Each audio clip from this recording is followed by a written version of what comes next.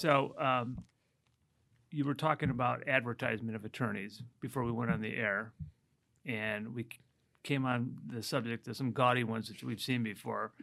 Now, you've been to Florida before, but you haven't noticed the signs down there. No, I never noticed the signs. Oh, my God. I was too distracted by, like, alligators crossing the road. Yeah.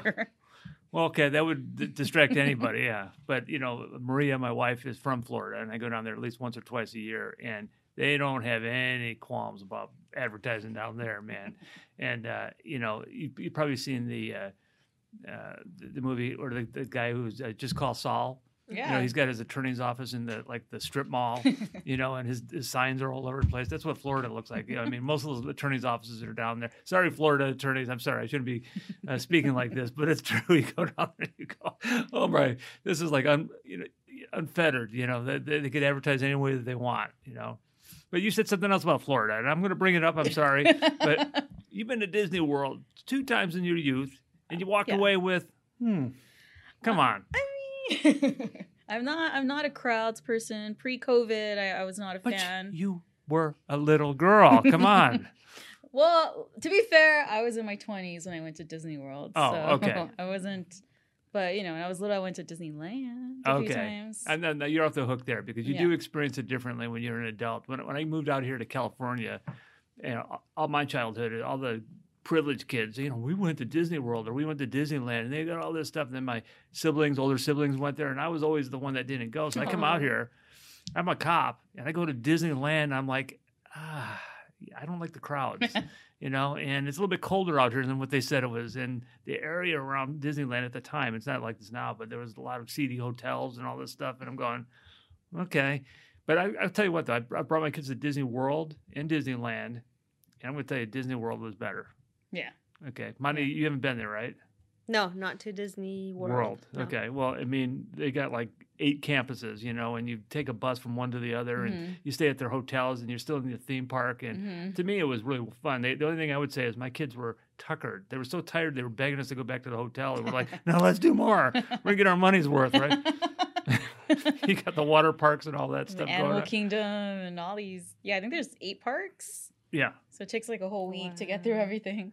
And I guess they're redoing Epcot during the COVID thing, and they've added to that. And that was the most spectacular thing I've seen of any of the Disney stuff. So maybe someday we'll all go as a firm. Wouldn't that be nice? Let's do it. Okay.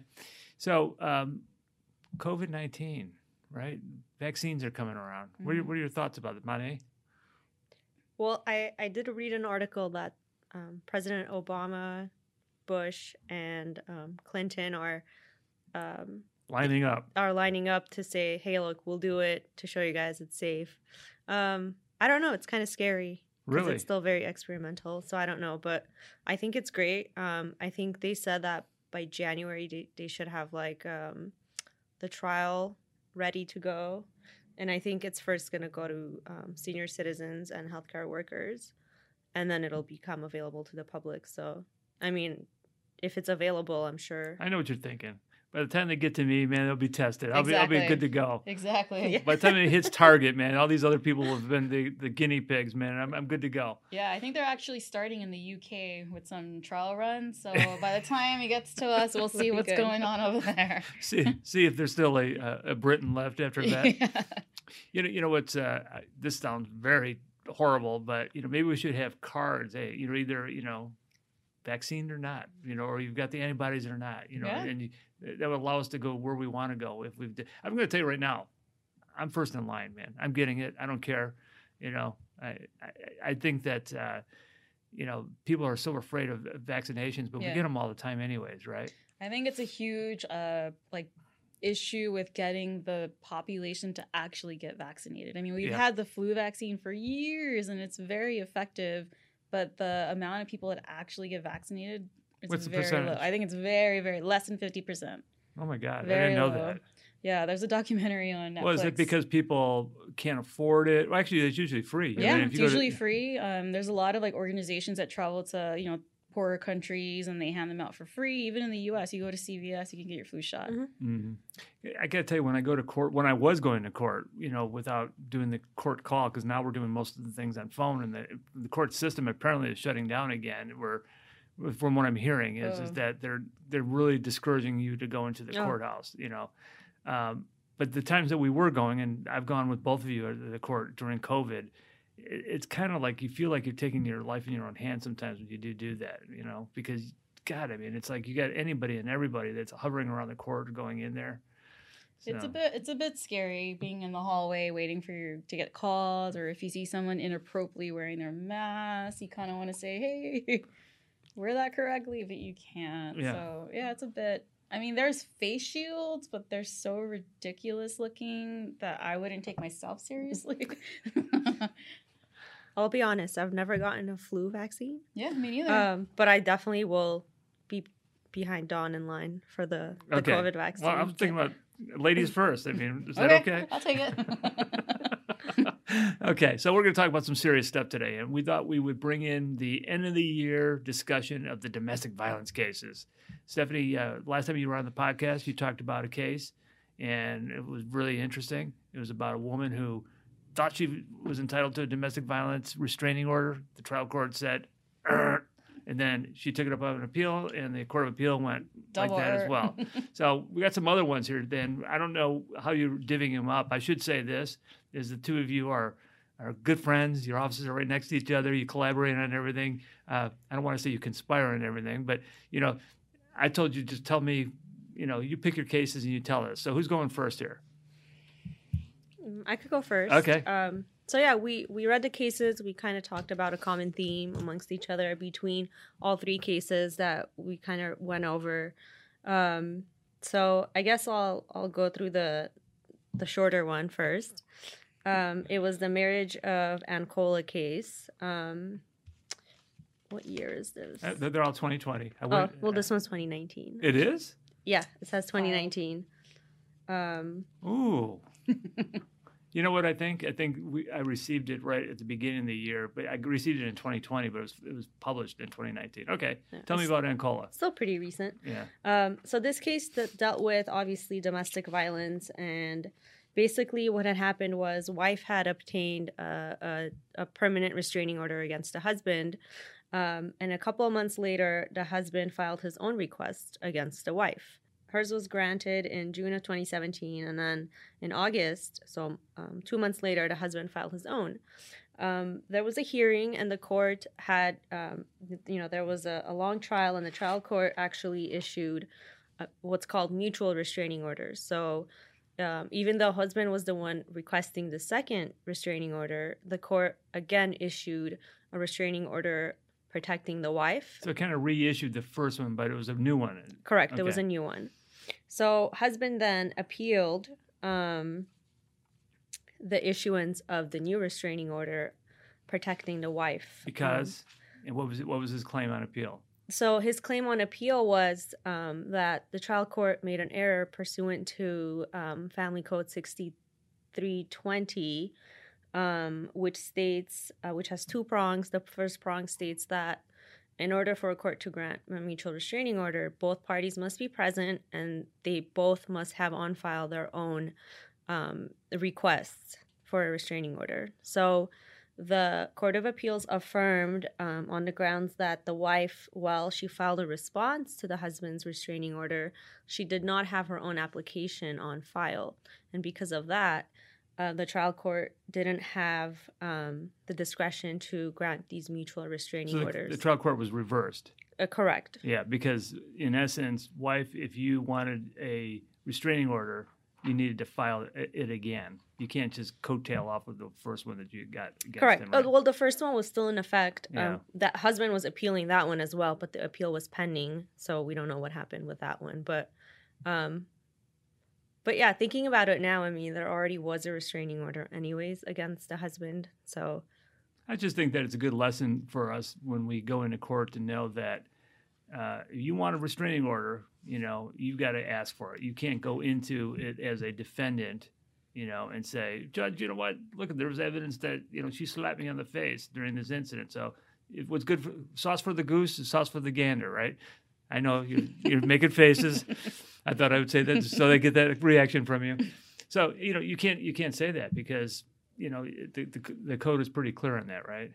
Correct. And, in the beginning of it's been almost 2 years since I've been practicing, I didn't know what a mutual restraining order was. And I did believe that that a court would be able to issue one even if you didn't have your own application. So it's good to know that you have to satisfy both of the prongs under 6320 to get your own restraining order. Yeah. In the old days, they used to do that before the code was amended. They'd go, I'm going to make it mutual, and they're like, no, you don't get to do that. So cool. Okay. What other case are we going to talk about? How many do we have here today? We had about 10 cases today.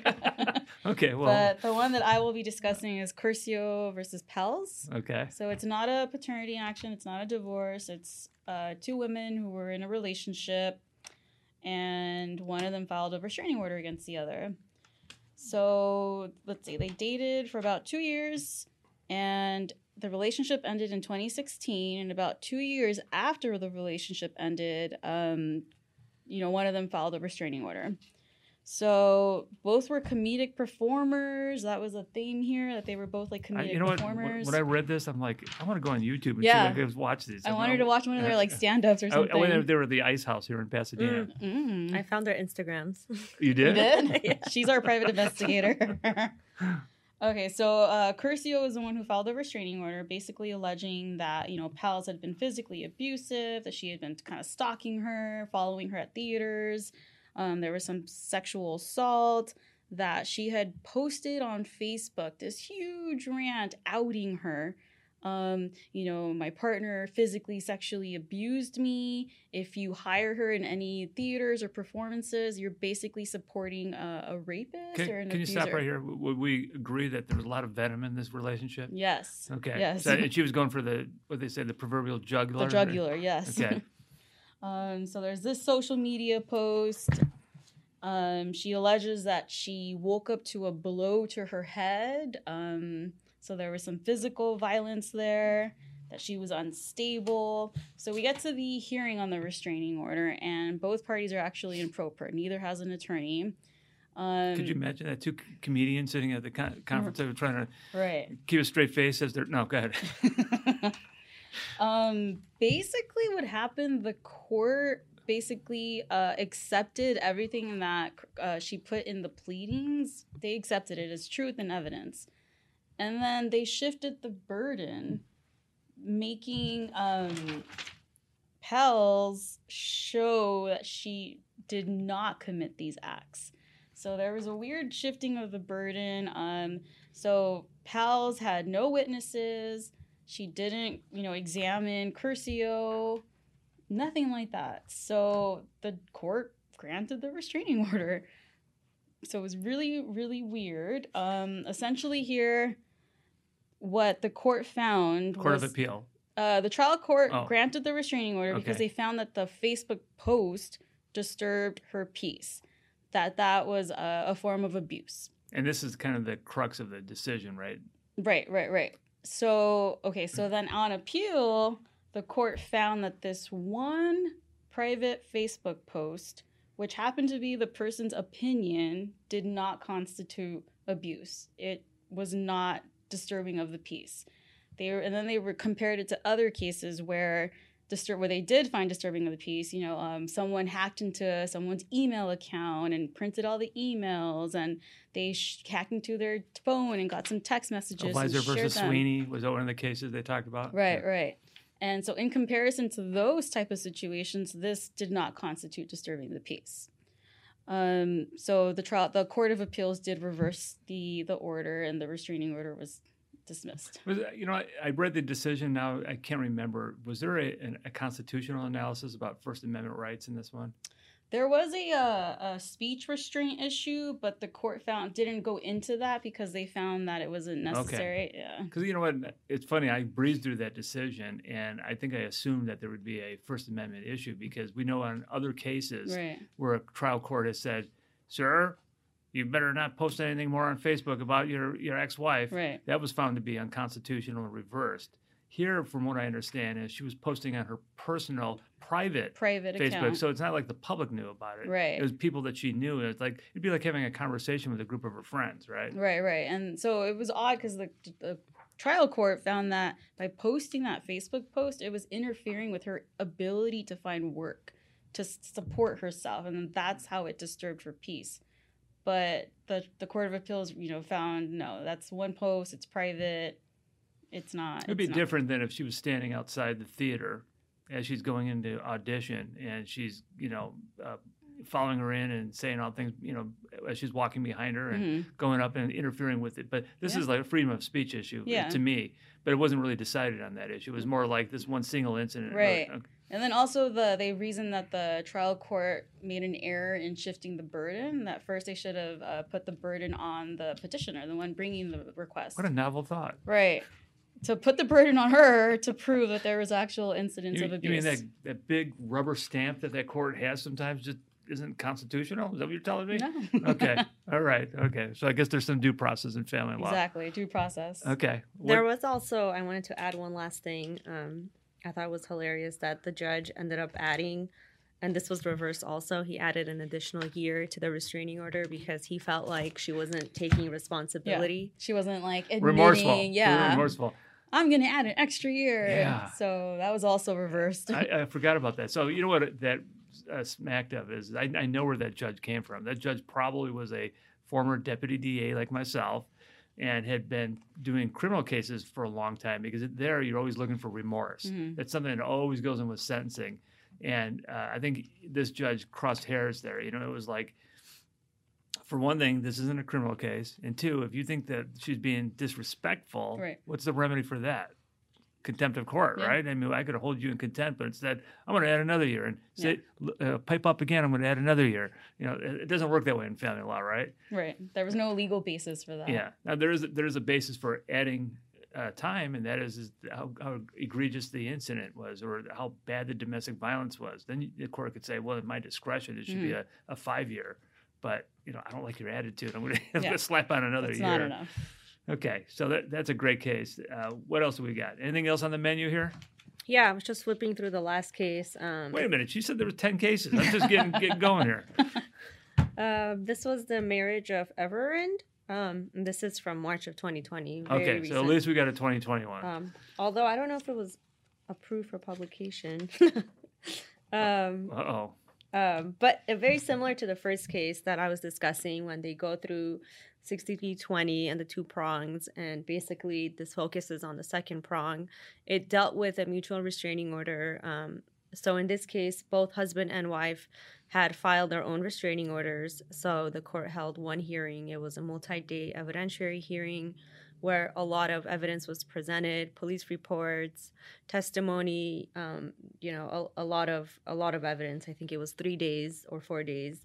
And a husband appealed the restraining order. So the court in the end ended up granting mutual restraining orders against both husband and wife. They were to keep away from one another. And husband filed an appeal, but this time it wasn't focusing on the first prong, but rather the second one, which states that the court, in addition to, finding that there was applications filed by both parties, the court also has to make detailed findings indicating that both parties acted as primary aggressors and that neither party acted in self-defense. Okay, let me stop you here. So this is really interesting to me because, as Stephanie and I have discussed this before, is we're getting really into minutia now with these domestic violence cases. When I started practicing, 2 centuries ago, there were no published decisions on domestic violence cases. Now what we're getting is this every year a plethora of new cases coming through, and they're examining issues, kind of like how they do in criminal law. If you ever practice criminal law, there's so many new appellate court decisions. You just can't keep up with them. And they're just nuancing. Mm-hmm. Now we're getting into the domestic violence restraining order cases in family law. And this is a nuance that I did find a little bit interesting. And so go ahead. I just wanted to put my 2 cents in there. Yeah, I mean, as a young attorney, I like that because a lot of the cases are like case by case, very like specific facts. Then I found some of them very similar to the cases that we deal with today, especially the ones that deal with disturbance of the peace rather than like physical abuse. So yeah, keep them coming because it's helpful. It is helpful. Yeah, it's helpful. It's helpful. So In this case, the Court of Appeals did not agree with the husband because it did find that the trial court did make sufficient factual findings regarding the fact that neither one was the primary aggressor and that neither one was acting in self-defense. So he's complaining. He's saying, you know what? There shouldn't be a restraining order issued against me. And he's basically arguing a technicality. He's saying this trial court didn't make an adequate factual finding that I committed domestic violence on my wife. Correct. Because the code says that you have to make a factual finding. So what did the Court of Appeals say? The Court of Appeals said that the court did make detailed factual findings about the abuse. There was a police report presented, 2 police reports. There was a police officer who testified. It found wife to be credible, based on her body language, the way she spoke about the incidents, things of that nature. There was a lot of history. Husband had a history of drinking. So ultimately, the trial court did a good job of making these factual findings when it rendered its ruling. Good enough. Mm-hmm. The way that I read this is that the factual finding was good enough because it led the Court of Appeal to the record to see where it would happen. So like the trial court says, I find that there's been a long history of domestic violence in this case. And the record shows that there were witnesses that talked about those things, police reports and all those things that came in. So the way I read this decision is that we're not going to make the trial court get into a War and Peace description as to what happened, a 45-page, statement of decision as, well, he punched her there, and I'm going to find that was, it's basically you have to make the findings that these things took place and give an adequate roadmap or point in the right direction to the evidence. Is that yeah, right? I agree with you because towards the end, the Court of Appeals makes a statement like, although there's a lot of authority on what constitutes detailed findings, the court is not required to go into it, like you said, pages and pages of facts that, it relied on, as long as it's good enough to satisfy the code. So I had a case recently where I wanted to ask for a statement of decision from the court. And a lot of these judges, by the way, they're doing a really good job of that. I mean, I've had some of them, they just like, you don't even have to ask. They're like, and I find this and blah, blah, blah, blah. And they're like, holy cow, man, that was superior. Even though I lost on that case, that was a superior statement of decision.